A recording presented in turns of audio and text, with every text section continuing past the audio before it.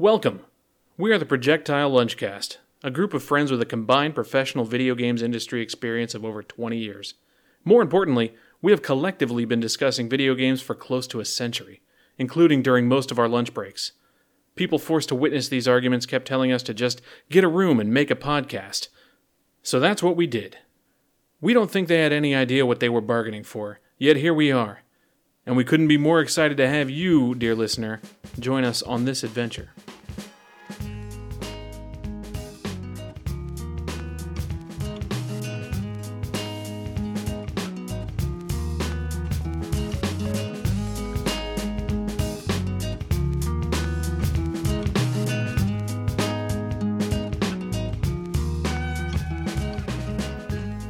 Hey everybody, and welcome back to Projectile Lunchcast episode 12 already, the Dirty Dozen. My name is Marcel. I'm super stoked to be back in the country, in the podcast, in this episode. And today I'm here with the dynamic duo of Richard. I'm the dirtiest of the dozen. Well, okay, excellent. And Basti. I have nothing more to add to this. So, okay, we have really dirty Richard and largely unopinionated Basti. That's a good start, I think. Neutrally dirty Basti. Yes, and today we thought we're going to do something a little bit different because... I should also explain why Matt is not here. Explain Matt's absence. Yes. So if you listened to our last episode, you may remember that Matt talked mad shit about Alan Wake and said it was a walking simulator, essentially. And because of that, we had to send Matt to detention to the rural countryside of England. Yeah. And hopefully a few days of stockpiling food and medicine, are going to set that guy straight again. I agree. He should have said that it was just simply the weakest Remedy game made. I mean, that would have been a lot easier. Just summed it up. Fuck you.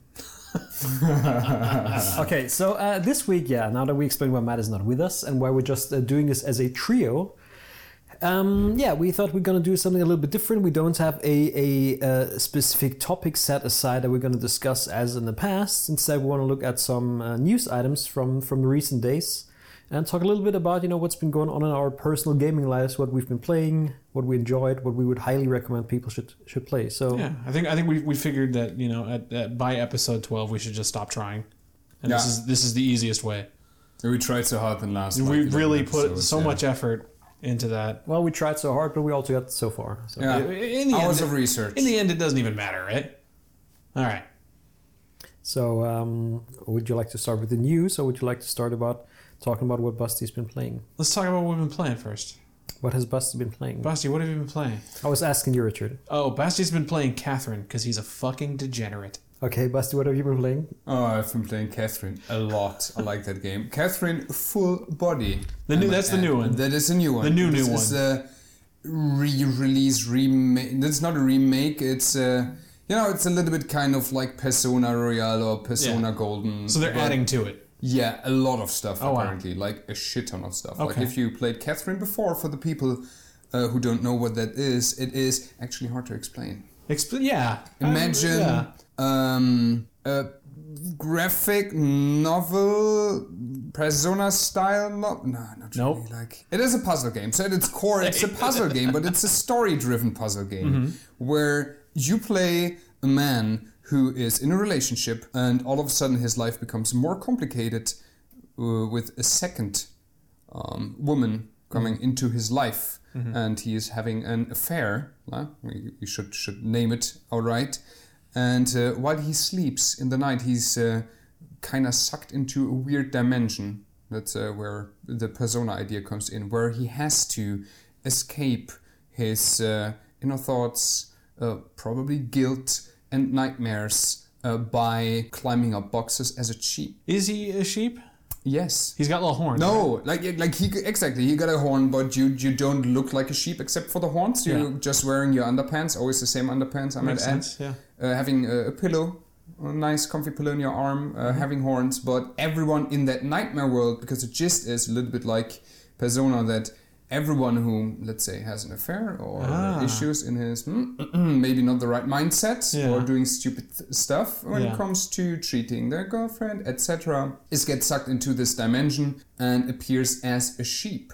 Okay. So you see everyone as a sheep, and all the other people see you as a sheep. That's the story drift. That's how I see most people. Would you say this game is a social commentary on anime fans? Wake up, sheeple. Partially. Like, there is To be honest, when it comes to the story of Catherine, I really like the story, but I also have to admit there are certain parts where, at least being in 2019, they feel a little bit odd. When you're familiar with like anime content in any shape or form, you know that there's some stuff which might be cultural, a little bit sensitive. Okay. Here in Europe or in the Western world. Can you give an example? In general, ideas of male toxicity, etc., how you treat women. So the weird thing about Catherine is that when it comes to the story, it goes deeply into the idea that what you are doing, how you treat your wife, how you treat your girlfriend, etc., is shit. That you are a scumbag, and a lot of characters in that world will tell you that you're a scumbag, and there are like a lot of moral elements. But let's say, without spoiling too much, how some of that situations get solved is a little bit on thin ice. Typically Japan don't give a fuck about this sort of stuff, right? Yeah, they give, like, I appreciate that for Japanese content, they give a surprising huge amount of fuck. Okay.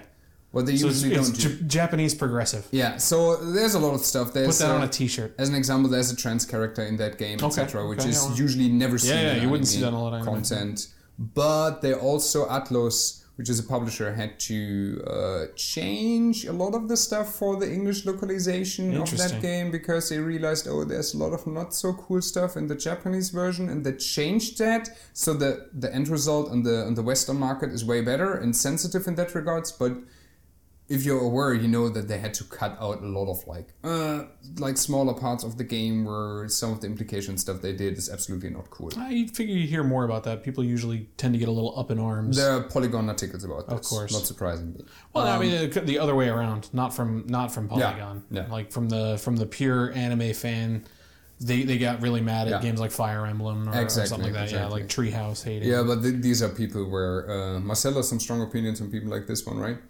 I have strong opinions on people playing Catherine. So coming back to the game. Sorry. Here's a question for you. So this is from Atlus, right? Yeah. So let me guess, it is a full price new game, and there's no way to upgrade your existing full game purchase to get the new content. Yeah. How the fuck do they get away with this stuff in 2019?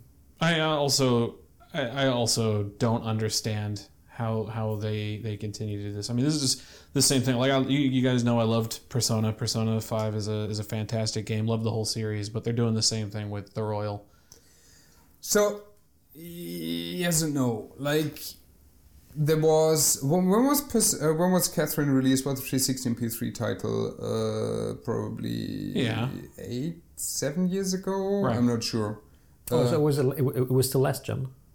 Yeah. Okay. So this is the good third iteration of this game. Okay, so then in this case, it's just a remaster, like with new content or something. Yes. So it is HD. They changed a lot of content. Like, in the sense of, I was surprised because I played all the way through last gen. I was surprised how much they changed, in a way that some elements are completely different. There are completely new angles. There's a new character, new anime cutscenes, new 3D cutscenes, new voice acting. If you've played Catherine before, is it that much different? Is it more, okay? So it's almost a remaster director's cut or something.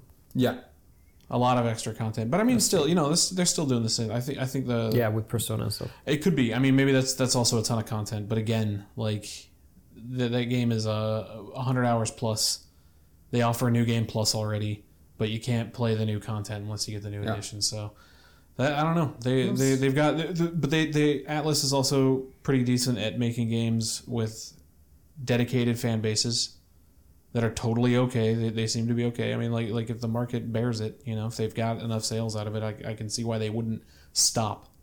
I guess it's just weird to me, because obviously these days people talk a lot about consumer rights or whatever in gaming. Like, that's like they do two things that for me personally as a gamer, like, make them an absolute no-go that I would never want to support. Okay. One is the whole re-releasing something. Okay, so again, like, this doesn't apply to Catherine because it's last gen, whatever. But like with Persona, a game that came out in this console generation, re-releasing that as a full price title again, I'm totally gonna buy without being that is to me. So you're gonna buy the Royal? Yeah, and I will feel bad about it. That's ridiculous to me. And the other thing is that I think personally is unacceptable in this day and age is making your fans wait like a year or something to localize a game. Yeah. Come on, it's not that. It's not that difficult. It's not rocket science. I agree. maybe to a certain Like their localization's pretty good though. The localization is pretty good, and with the Japanese you have a lot of like issues when it comes to or let's say hurdles and challenges when it comes to translations, which you usually don't have because the way the language is structured, there's a lot of like cultural differences, and then you end up, if you rush it, you end up with a situation where sometimes stuff gets a completely different meaning or is completely out of context, and if you have especially a story-driven game, that can be rough. I mean, I think they do get away with it in terms of like you said, if they're addressing these kind of social issues and really paying attention to the localization to make it work for markets outside of Japan. Yeah, that probably buys them a little bit of time. I don't know, about a year. I think Atlas is kind of famous for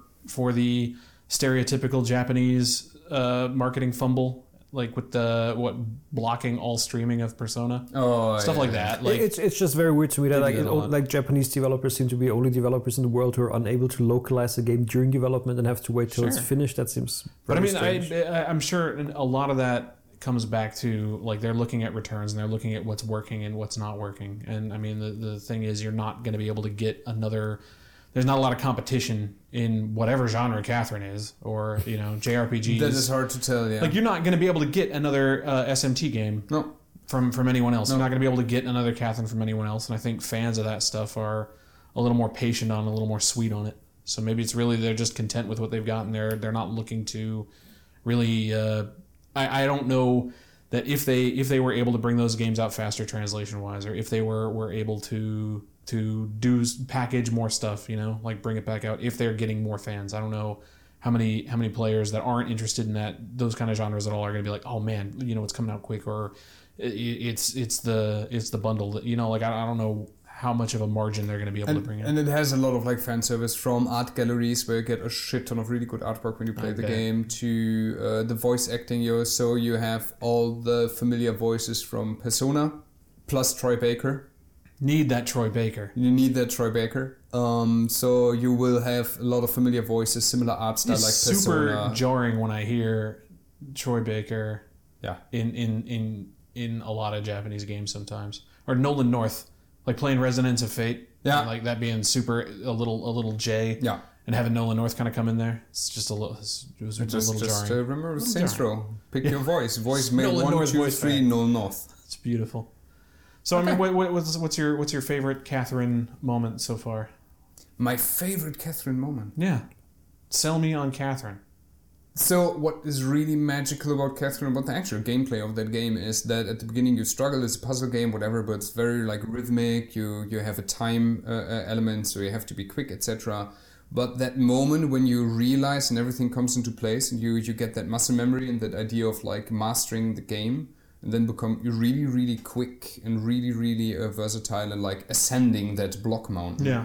It is hypnotizing. It is, even if people just watch you playing, super hypnotizing and great to watch. It's like a rhythm game when everything clicks and just it flows, right? And that is absolutely magic about Catherine, what I love. And I usually hate puzzle games. Are you going to play any of the competitive modes? No. But they have Catherine Esports. Yeah. But I played we started with the remix mode, which is completely new, more harder puzzles than the original game. Okay. You jumped in on the expert floor. Yeah. That's all right. So Catherine is a recommended. Yeah. For Persona fans, weird puzzle games, or Animu fans, or just fans of weird games, because that game is pretty weird. All right. Not bad. Marcel, what have you been playing in your absence? I've been playing a lot of stuff recently. I finished Wolfenstein Youngblood. Ooh, how was it? Verdict. Torn. Verdict is torn. So it's a Natalie Imbruglia out of 10.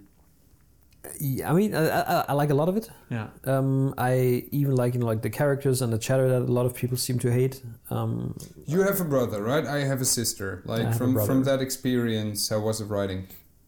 From knowing the wonder of having a younger brother, I believe, yes, and growing up with them as a teenager. My brother and I very rarely talked about our daddy killing Adolf Hitler. How many times have you guys we did a few times, murdered but Nazis? Not too much. So it's like a lot of the stuff that they talk about is not the typical, I guess, teenage. Okay. But yeah, overall I still like that. But a few things I really did not enjoy is there was way too much backtracking. So I think there's like 3 or 4 open Paris street maps. How open are we talking here? Like Dishonored style? Yeah, it goes in that Like direction. you're not traveling. Arcane did the yeah. level design for this, so okay, so the ideas are like it's quite nice. There's tons of cool little collectibles to find. You know, some fleshing out the backstory, some just humorous stuff. That is just too much way too much backtracking. Like there's a ton of side quests, and they always send you back to the same few streets. So by the 5th time you go to the same place, like okay, it's maybe getting a bit they did some of that now. In Wolfenstein 2, right? Yeah, with the Uber commanders, but usually you just went there like once or maybe a second time if you want to grab all the collectibles, but you don't go there constantly to the same stuff. And they have levels now, right? Everything is leveled. It's RPG style now, which I didn't have a problem with that per se. That was okay. What was annoying is they have 2 different kinds of armor. And you have like the weapons that I don't know what they're called. Like you have the weapons, like either they have like armor that is like in big blocks or like tons of very small blocks that you see in the health bar. So you know which weapon to use against them. But even if you had the right weapon, and even if you're like really powered up, like sometimes they're very bullet spongy. And that was after the recent patch that already reduced the bullet sponginess a lot. So is that supposed to be like because balancing for two players? Could be, honestly, I don't know. It's kind of weird. Like you get to a point where like those street levels, you pretty much blaze through them, which again then is kind of weird because you have to go there even in the late game when you get new side quests. You go there again and a ton of guys you just instantly kill. And then there's those other guys. It's just a few types of enemies that are super bullet spongy. And it's a bit weird. Overall, it's still like it's a super fun game. I mean, it's also a very cheap game. Honestly, it's like $30. What's it? It was $30 at launch. And how was it playing alone? I just played alone by myself because I don't have any friends. It's true. And Verified. It was good. Yeah, I just picked one of my 2 characters. I picked Zofia. Is the other one in there with you? Is it AI? She's constantly with me, yes, so they could banter. Yeah, but is she shooting bad guys? She shoots bad guys. She resurrects me when I get too cocky. Oh God, that's a best lot of burden. I've played games with you, and man, she's probably the best virtual sister I've had in a long time. I'm surprised your twin sister, maybe even the best twin sister I've had virtually. What's the second best? Virtual sister. Yeah. Here we go. You probably have a sister like in one of the BioWare games, right? Like you have a sister in Andromeda. Help me, Daddy BioWare. You have a sister in Andromeda, definitely. Todd Howard's my sister. Imo in Baldur's Gate is your half sister, yeah. Full sister. No, half. Half sister. I think half sister. Yeah. Yeah. Because you're all ball spawn. So I played that. That's good. I played. You say ball spawn? Ball, yeah. Oh, but like BAAL. BHAAL, ball. Like a demon.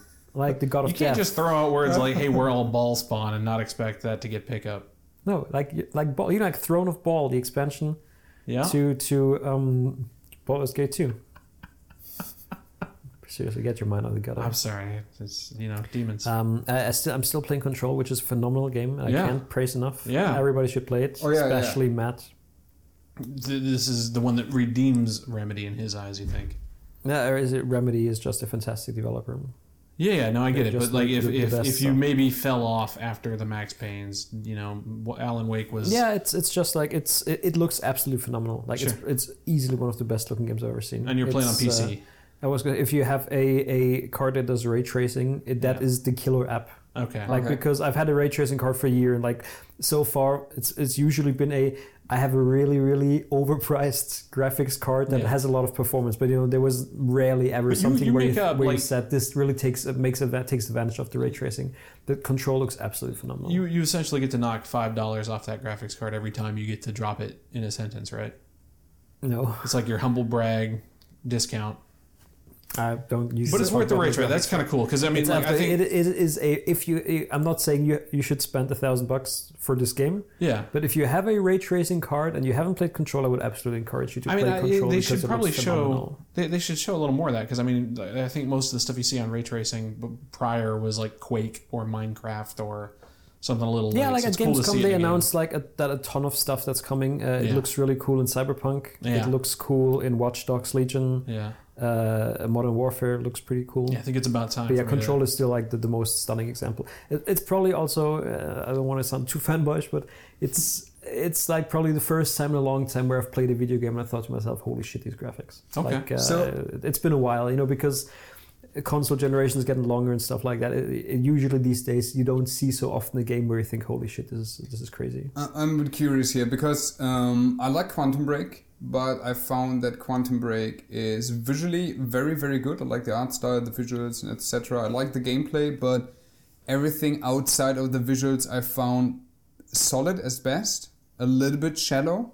Is Control, outside of the visual fidelity, a better game than Quantum Break, and what makes it better? So first of all, if you keep talking about Remedy like that, Bast, you're going to find yourself in a farm somewhere in rural England next week. So careful. I have a follow-up just to add to that. So we all know that Alan Wake wasn't that great. But yeah, no, but he's got a point. Like, so I feel kind of the same way about Remedy. Like, I pick up one of their games, I know. True story, and I told this. To a guy from Remedy that I know, at Gamescom. I don't want to say that I'm an Alan Wake fan, but should I ever get married, there's every chance that my girlfriend or then wife and I would like somewhere at our wedding a party would have the song from Alan Wake. The metal song? War. The song is called War from Poets of the Fall. Yes, the typical wedding first dance to War. Well, if you listen to it, it's not about war. It's just a beautiful romantic song, and it fits perfectly to that game. You were saying, Richard, before that. Yeah, I was. I think Remedy games, when you pick them up and play them, like I think they've always kind of nailed that gunplay stuff.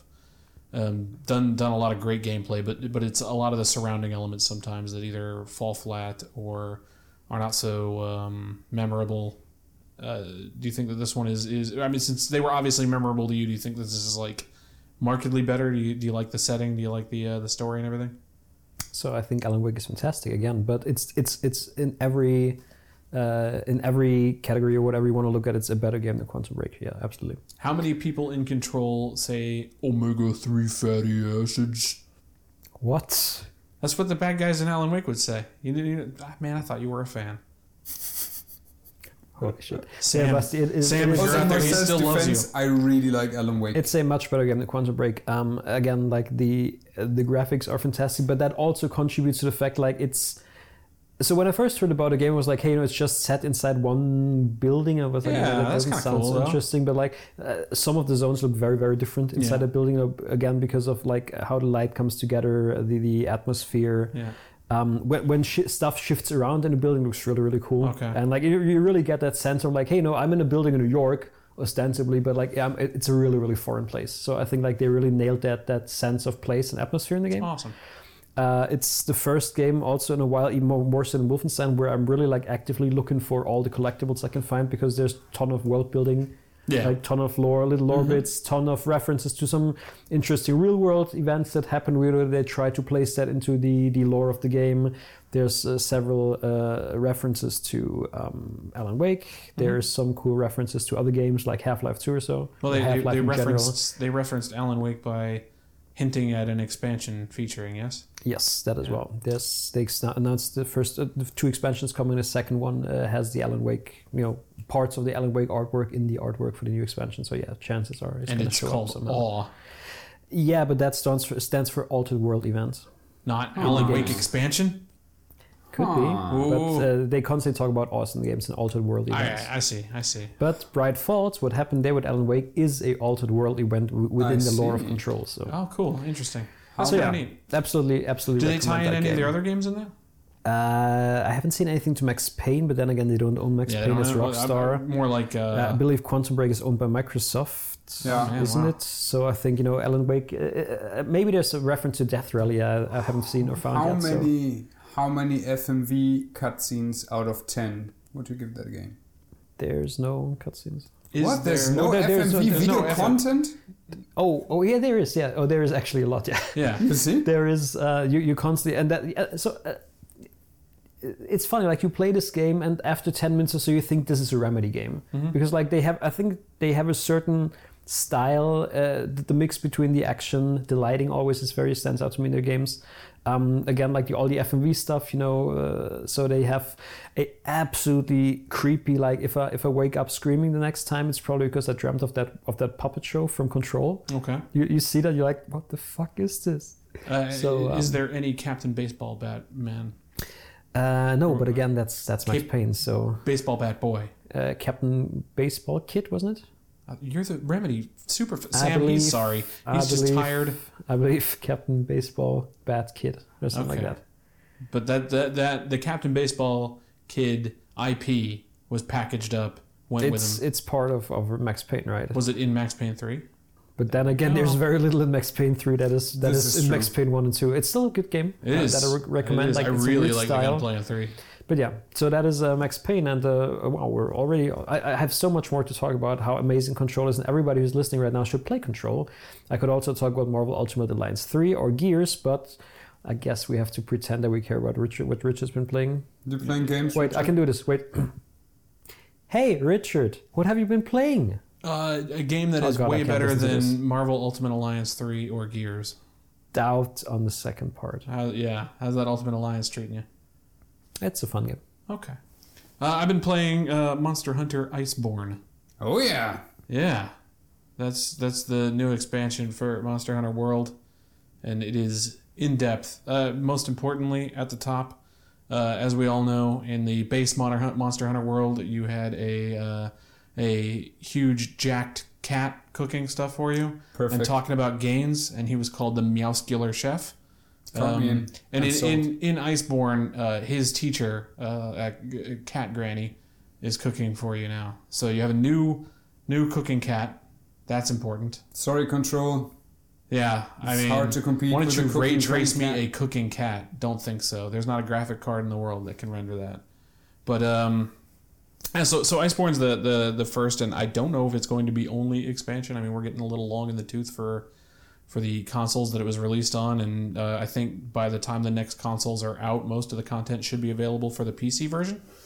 wish. Yeah, Talking you of, hope. right? Yeah, right. Talking about Japanese developers. Yeah, that's always a fun one. So on console, the expansion came out. It'll come out for PC in December, January. Nothing January. January. So yeah, a bit of a 5-month difference there, but it's stellar. It's more Monster Hunter. They added a new area, a shitload of new monsters, and if you guys get into any of the Monster Hunter stuff, like something you do is when you pick one of the 14 like available weapons, you really kind of get into it. They've each got a move set, a way that you're approaching fights, and how you're playing, and that one added small moves to each of them. So there's ways to increase your kind of mobility. Like I'm playing Gunlance. It's a much slower, kind of tankier sort of weapon. So like if I'm fighting fast monsters, it's really difficult to get on them. But now I've got like a grappling hook, so I can just kind of grapple onto that monster's face. Oh, I've seen a lot of like video clips about that. It looks Yeah. amazing. How So it's like jumping on a real huge bat with that grappling hook. Yeah, And then, Nargacuga. What? That's the name of that bat. Ah. Yeah. It's really cool. So I mean, all the new monsters are great, and the variants are not just like palette swaps. They're really they play different. How many monsters in total? Oh, you'd have three what? Monster. What? No, I just want to say Slightly something. more than 3. I don't know. 5. I'm only a little bit into. I feel like a little bit in. I think I've fought like 5 or 6 in the expansion, but I don't know. Marcel, can you maybe can you run the old Google Foo machine to see how many monsters are in Monster Hunter? Because I want to guess In Monster in Monster World or Hunter in World. Iceborne? Yeah, we can kind of add them up. I want to guess that it brings it close to 40 In total or 40-ish? added? in total. Okay. In total, I mean they did add a Still add like a bunch, yeah. the animation quality of the rigs and stuff, like the It's level all of stellar, detail yeah. which goes into Wait, that monsters is So amazing. it seems that according to the IGN guide for Iceborne, Yeah. Monster Hunter World features 31 large monsters, both old and new, and an additional 17 small monsters, Yeah, so you're which closer is to what 50. my mother Yeah. used to call me. Wow. Small monster, No, large monster. I just said that. Okay. Well, yeah. So I mean, they're all there. They're all really. It is a boss fight game. I mean, Yeah. I think maybe your first mission in Monster Hunter is fighting the little stuff that kind of populates the world, but from then on out, you're fighting a big monster in every mission. That's kind of the crux of the mission, and you can do your free play stuff to get a ton of extra side stuff. But yeah, each one of those fights is like personal and getting to know how that monster moves and what it's weak to, how it's going to behave. You do feel like you're prepping a lot, which I kind of like the idea of the big hunt. It's getting all your gear straight, getting all your items kind of. You only have a little bit of hints about what you're getting into if you've never fought it before. It's like this guy's a crazy poison thing, and you're like, all right, I better get ready to deal with poison. It might be weak to certain other elements, like if it's an ice monster, you're gonna want to bring some fire, maybe stuff like that. And then once you get into that open world, you're just doing a basic kind of tracking thing. But yeah, the expansion is absolutely stellar for me. Like it's really, really fun. I've had a lot of great fights in that so far, and I'm hoping to keep that train rolling because like the Monster Hunter World on its own had an insane amount of content, just an insane amount of content, and they keep adding free stuff to that all the time. This is the first paid DLC they've had on that thing. This is actually the first one. Okay, so let me clarify for microtransaction heads. Like that is the first paid expansion. Most of the paid DLC stuff is laughable. Like it's like here's $3 for a emote. Like you can do a Shoryuken. Like that stuff is a little. Oh yeah. That stuff's a little cringy, but the amount of free stuff that they've put in there is nuts. The amount of tie-ins in addition to that they've put in there is there's nuts. like Street Fighter stuff, Dante's in there. Yeah, right? Street there's Fighter, Dante, Mega Man, The Witcher, Dante. Final Fantasy 14, Horizon Zero Dawn has a bunch of stuff in there, and they're also they've announced that they're doing a since Iceborne's about a frozen continent, they're doing a Horizon Frozen Waste. What's it called? The Frozen Wild. Frozen Wild. Yeah, whatever the Horizon expansion that was all icy. They're gonna do a tie-in with that as well. Frozen Wonder Winterland. Frozen Wonder Winterland. I think that's what it's called. Yeah, so they do, and the tie-ins are really spectacular. I mean, just playing the Witcher mission alone essentially guarantees that this is the best Witcher game available on the market now. That's the dumbest thing you've said. If you're a Witcher fan, in the last 10 minutes. If you're a Witcher fan, like really get on board. I think it's time to put like the Witcher 3 to bed and play some Monster Hunter featuring Geralt. But they do that, like, so they change it all up. Normally, like when you're investigating before you fight a monster, it's just like you're following the kind of breadcrumb trail of tracks and scratches to the monster. Yeah. It's not super involved, but when they do a tie-in, or at least for a lot of the later tie-ins, when they do a tie-in, it's like you're playing as Geralt. He's actually talking to people, and he's doing the Witcher investigation. He's like, oh, this beak is not from an herbivore. Something caused this. Well, I like that. Yeah. I guess I try to get into Monster Hunter. Right now, it's a little bit tough for me because I don't have much time and getting into that game. Coming from Dauntless, don't judge me for that. Which was a very dauntless experience, very easy to get into. At a certain point, I was missing that kind of like tracking or more preparation. Yes, you have to find the right build, aka weapons, armor, etc. for later bosses in Dauntless, but it was so much condensed and so easy to just get into everything that I was like, it felt always a little bit meaningless in a way. Yeah. Like the sense of achievement at the end when I've defeated a boss was not really there. In Dauntless, you mean? Yeah, in Dauntless. Yeah. But the world in Monster Hunter is holy. Like the level of detail, the level of like visual quality and animations and everything around you, it sucks you right in. I really, really enjoyed that so far. Just have to get hooked. Yeah, I think once my cat companion helps me greatly. Helps me greatly. How much Palico content is in Iceborne? A ton of Palico-based content. I'm sold. There's a bunch of new. Marcel, take vacation next week. So that we can just talk about Monster Hunter. Yeah, is that the idea? I see.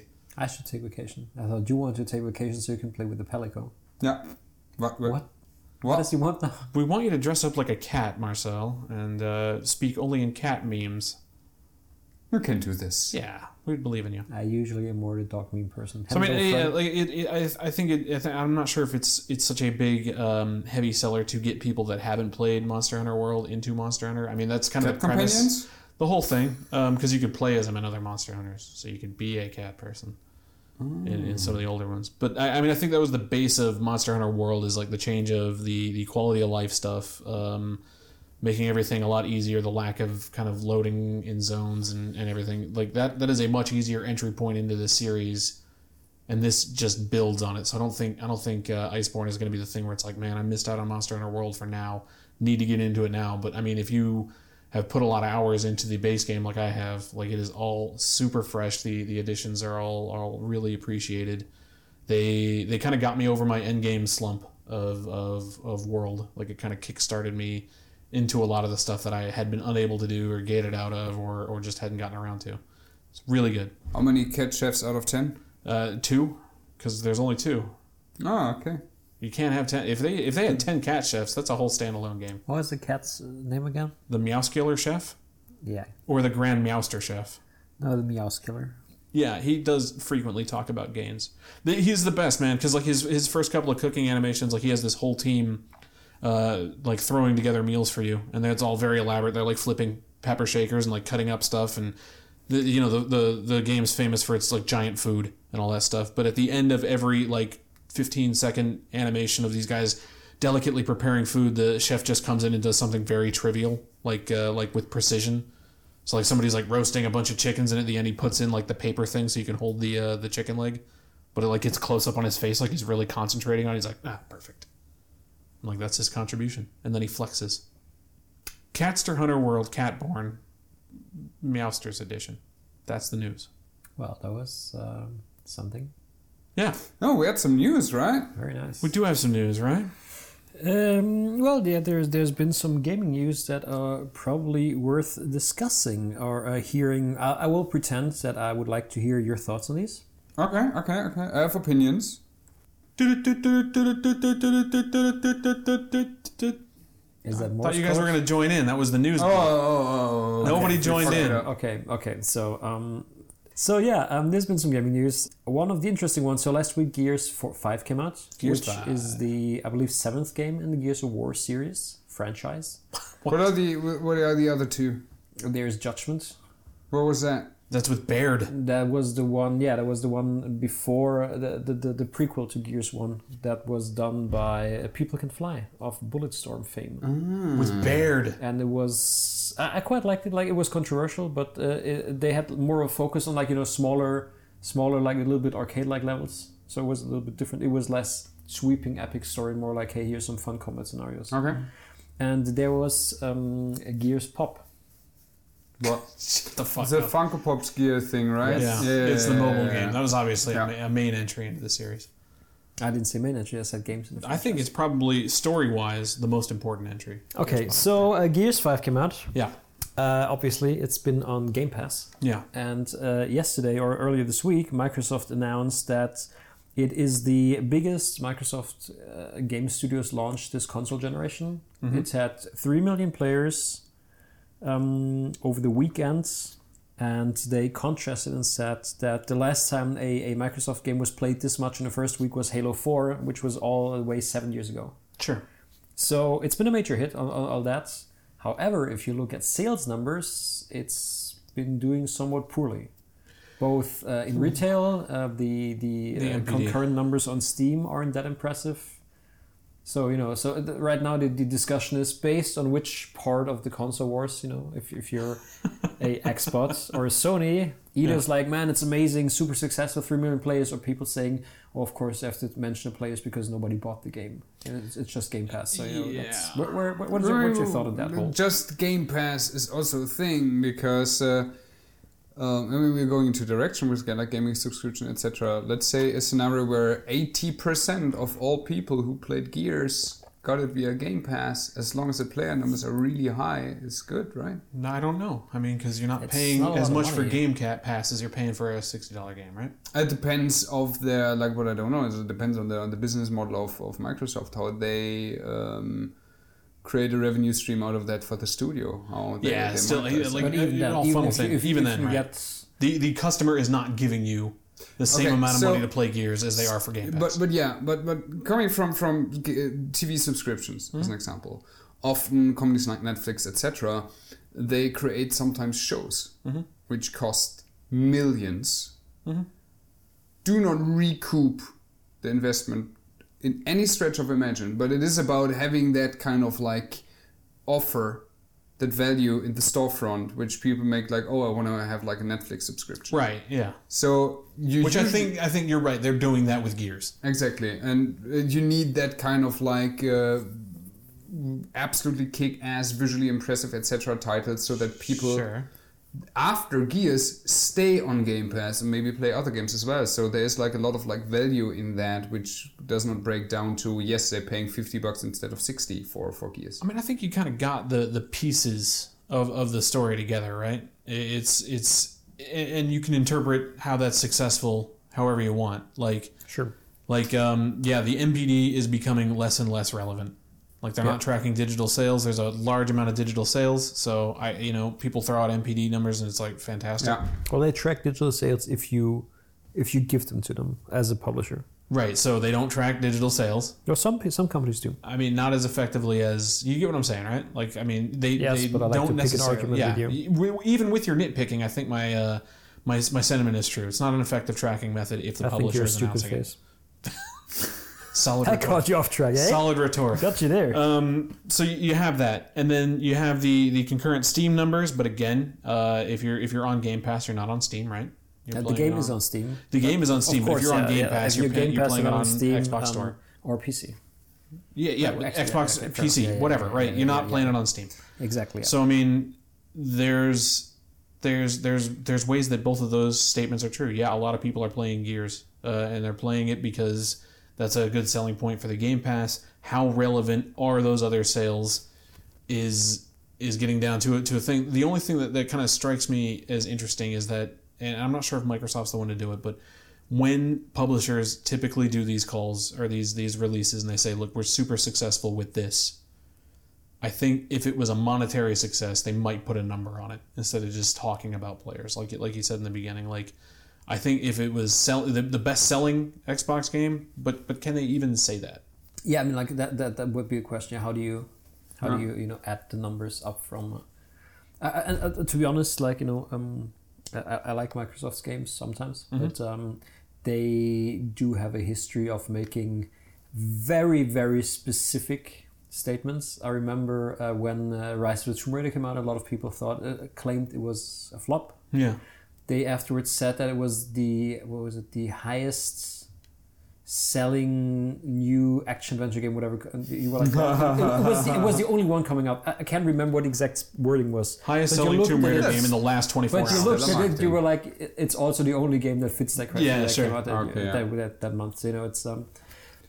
But no, yeah, I mean, the whole thing. It's very interesting. I'm very torn on it. So as a gamer. I did that whole during E3 when they had like, hey, pay us $1 or something. Yeah, you loved can it. Yeah, upgrade and combine your existing subscriptions.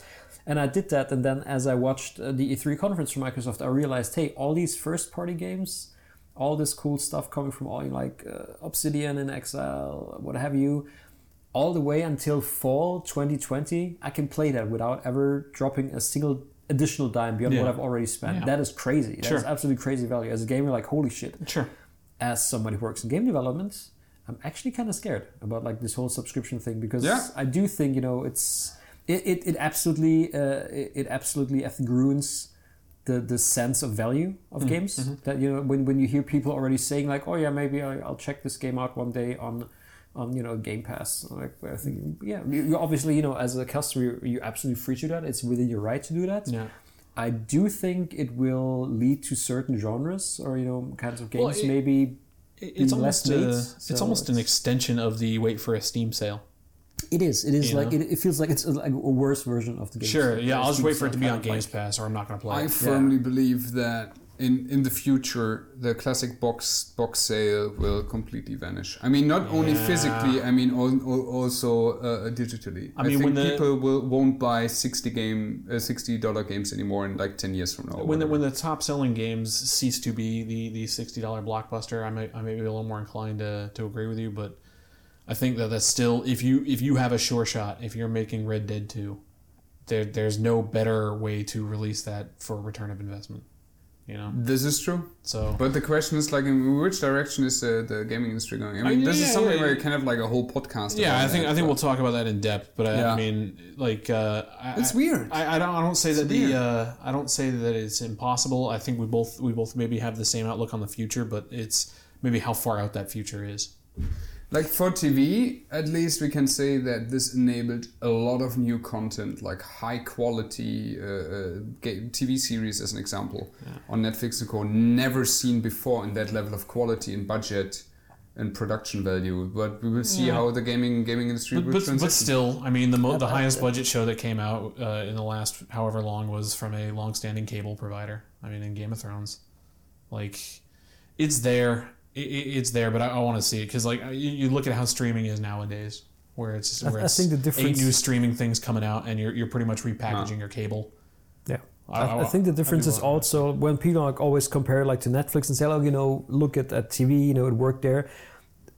Have you ever directly spent money on a TV series, like the way you've bought a game directly before, like by buying a DVD box or something? Yeah. Okay, way too much. Sure. Some like people on do that, DVD? absolutely. Yeah, sure. I mean, but and they absolutely budget for that. They're like, we put out our TV, then we see how much money we can make out of syndication, then we see how much we make on the DVD, and like a lot of series that have been critically panned or cut short, like Firefly.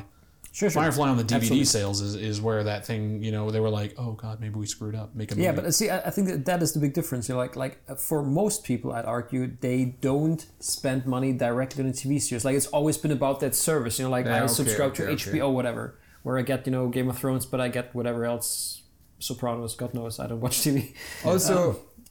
But like with games, it was always like I buy directly this game. So now it's the opposite approach. It's like I buy a service and then I see hopefully there's going to be games that I like on all this also, stuff. Netflix is a company which does not make money. Like right. they actually doesn't. Their business model is based on make a profitability. profit. Yeah. They just make debts all the time. And that is a model which also works for a limited amount of time to a point, but this doesn't apply to gaming or how the gaming industry works. Yeah. And I think Netflix is to like go a little off topic on there. I think they're really going to feel the heat from Disney, obviously. Oh yeah, and also from Apple. Yeah. Like so Apple hasn't so far shown anything that I would personally want to watch, but at the same time, it's really cheap. It's like $5. Jason Momoa being blind. And also, and also the thing is, I will probably next year get a new iPhone. There's probably going to be a lot of people who want to get a new iPhone next year, and all of them get 12 months of Apple. So like they bring it to everybody's homes, right? So that is a super aggressive move as well. And that naturally, I'm the master of the natural segue into the next topic. Not if you call it out like that. I didn't say I'm humble. I said I'm a master and natural. So the other topic is this week. Segway's ruined. iOS 13 is coming out, and alongside that, Apple Arcade. So I have to say, when they first announced that, I was like, mobile gaming, right? Yeah, I was like, mobile gaming. I don't give a fuck about that. Now that they've shown more, I'm actually quite interested. Yeah. Because for one, again, it's super affordable. It's $5. Mm-hmm. And you can, for family subscription. It's the Netflix of games. You can do like $5. Yeah, there it actually is the Netflix of games. And I'm going to get to why in a second. So it's $5 for a family subscription. That means like 5 people in your family can play on their own devices, with their own save games, whatever, for $5. Sure. That's crazy value for like, they say they're going to have around 100 games at least. Okay. Where it really feels like Netflix, that almost all of these games are exclusives. Okay. So, like with, like Xbox Game Pass, they just have games that you can buy standalone or whatever. How much of these exclusives are exclusives and how much of them are timed exclusives? I don't know. They haven't talked about that. Some of that stuff. Specifically, like even, I'm not saying Apple exclusive. I'm saying arcade exclusive. Like these are games that you can't download get via iTunes from the App Store or whatever. I get it. These are just in the subscription. So on my Android phone, I'm not going to be playing Exit the Gungeon. They're kind of even like playing as far as you're scum if you use an Android phone. You cannot even like if you have an iPhone but no Apple Arcade, you cannot even get the game separately in the Apple Store, right? You can only get it via There's going to be, Arcade. and I'm definitely going to try that this week. There's going to be a first free month that everybody can try. Mm-hmm. They're really pushing it like it's going to be a separate tab in the App Store app. Yeah. And what I found out very interesting is that they're directly tackling like the biggest criticism of mobile games. Mm-hmm. So none of these games have any in-game purchase or something like that. There's no microtransactions, stuff like that. It's all curated games that say we want to have this high quality service of mobile games that circumvent all the usual negativity associated with it. I like that. It's not smart, free to play that's stuff. Smart play. It's not. So I'm really curious. That's again when they first said they're gonna have a subscription, I was like, I don't give a fuck. There was not a single game where I was like, oh yeah, I want to play this, but I like the notion. What Exit the Gungeon? And there was one more. There was one more in there. Rayman Frogger. Mini looks cool. Rayman Mini, yeah. There Frogger. is You the got Crossy Road. diving game from Capcom Shinze something. We into depth recorded or the so. audio in our bathtub thing. That looks good. Like So yeah, I'm like Well, the I- iPhones I- are waterproof, right? Yeah. So you a could little play. bit. You could theoretically play the diving game underwater With the iPhone 11, definitely in your yes. bathtub. So yeah. I had no I one had of you my excited phones. that Frogger is back? I had my phones fall into the bathtub on a few occasions, and they always survived. So it's Everybody possible. was bathtub diving. So yeah. Frogger is back. Again, who cares? I think what is- what's No the one cares Frogger about appeal? Frogger. Yeah, That no. was- People care about Frogger. They did it with Crossy Road. That's Frogger. That's true. It's I not- just found like the whole There's keynote. I watched you watched the like is there keynote. a new like Puyo Puyo Fever or something as well? Puyo Puyo's all right. I can't remember. There was like one of those games where everybody's like, "Wow, that's like an Apple Arcade." But That's I already cool. got Puyo Puyo Tetris on Switch, so I'm good. I don't know. I'm just saying. So I I'm watched just saying. I the think like keynote this events. is. Yeah. And then when the whole like big thing like, oh, and Konami's here and they showed the new game, then it's like Frogger. And then they went all in. That was like a proper E3 presentation Castlevania game? for a Is game that, like Frogger. Apple No, Plus? that's a free-to-play game. That's how you do me, Konami? So yeah, I'm really curious to see how that's gonna. Again, for two reasons, because this really feels to me like it is the closest we've seen so far to the Netflix. Yeah. In the sense like this is exclusive content that you can only get via the subscription right now, much like all of the Netflix originals. Okay.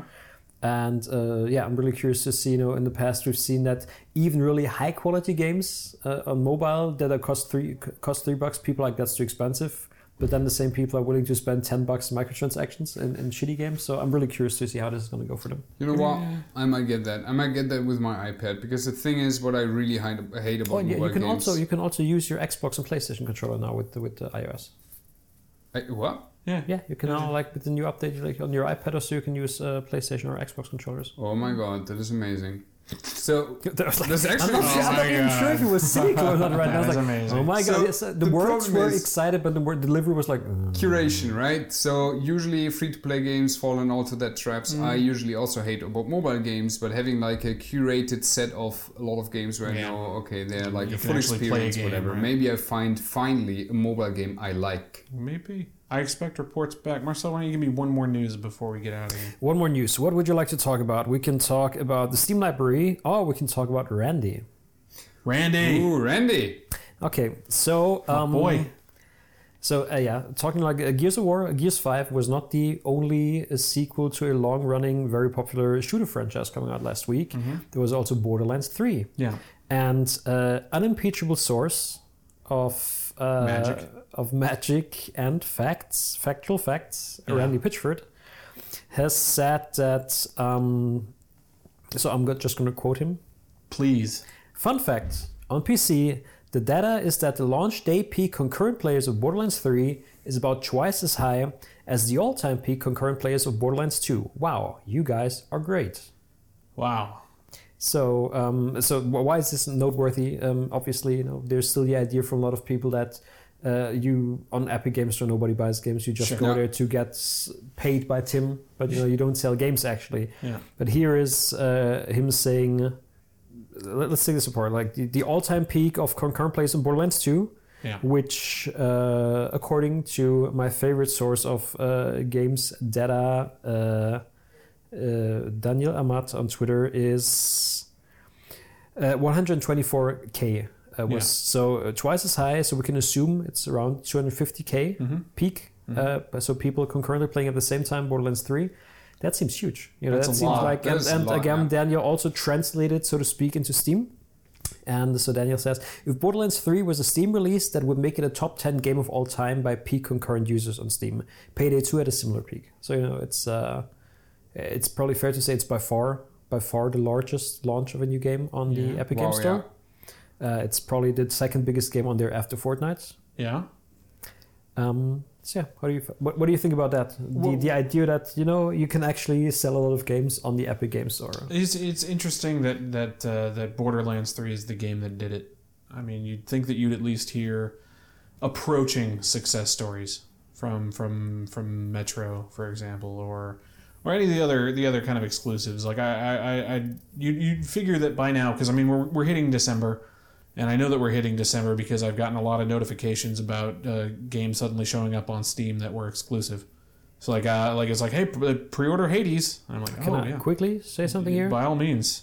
Hades is a fantastic game. Very good. I absolutely play it. Hades is like, it's a genre I normally never play. It's like so it came out last year, strictly speaking, but it's my biggest gaming surprise of this year. Hades, absolutely fantastic. Isn't it like Diablo? No, it's a roguelite. From the Bastion people. No, but It's I thought it's a roguelite, little bit like Diablo. fantastic art design, voice, Maybe now that it's coming music. to a real gaming platform, I can play it. Yeah, so it's a genre I normally never play. Anyway, I've played not- like 30 yeah. hours or so of that game. It's fantastic. Fan of Hades, got it. So not to derail. And Okay. Alan Wake also. My God.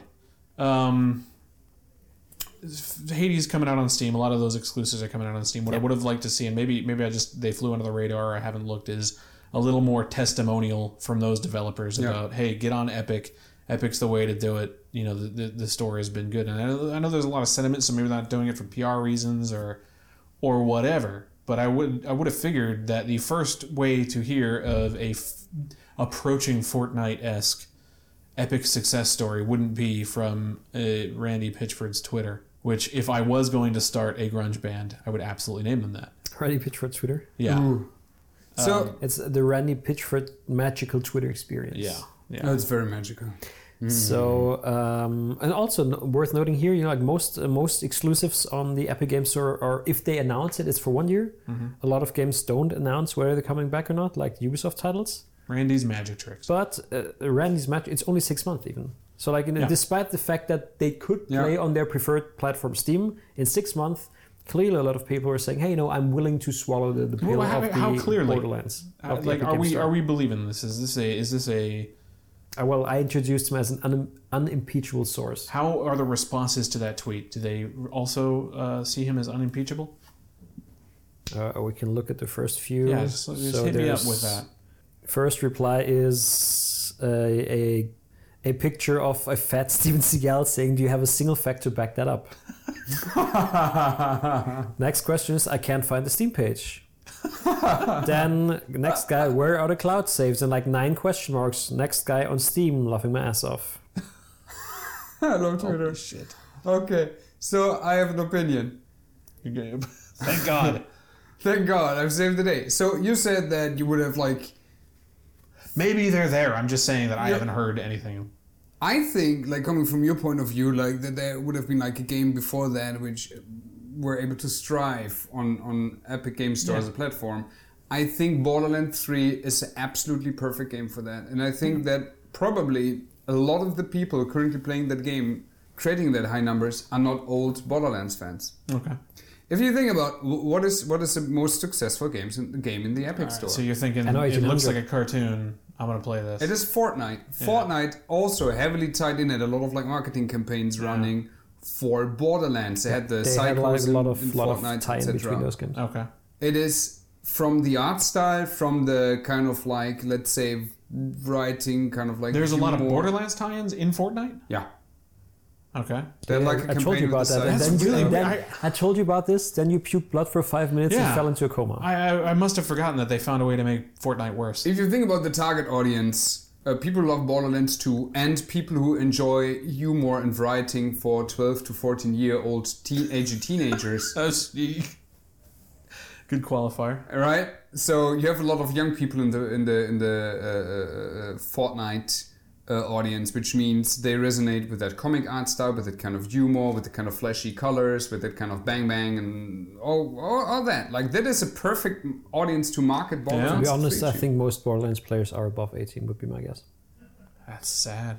Even nowadays? I didn't know I mean, you people, and I didn't know you were doing specifically bummer you news. people like you like Rick and Morty. That's your I audience. don't right like there. Rick and Morty. Okay. Good, Basti. I have a lot. I would have respect for you, but you talked about the Catherine stuff earlier, so you're at a neutral now for me. Okay, let's say Fortnite players. Like, we're talking not about No, the absolutely. old I school agree with Borderlands everything you fans. said. Like, I just Yeah. like it's like one of these things where people will say, "Oh, look, Borderlands admittedly doesn't have the highest of highbrow humor." So a lot of people think it's for kids. I think most of these people are like, you know, adults, like mid-20s or something. Sure. But I agree with everything you said. Like, if I think if there is a game that was really poised to do well with that audience, it's Borderlands. It's also obviously for them it makes perfect sense. They probably got money from Tim to do this. They're also making more revenue. I'm not talking about both like from why the they Epic wouldn't Store. do it, They're also making more revenue because it's an Unreal Engine game. So this seems like the perfect marriage of people that a lot of people in the gaming community hate.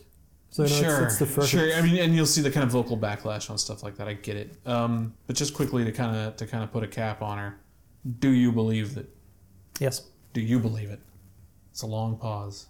Were you thinking about Butt Stallion? But old fat Steven Seagal.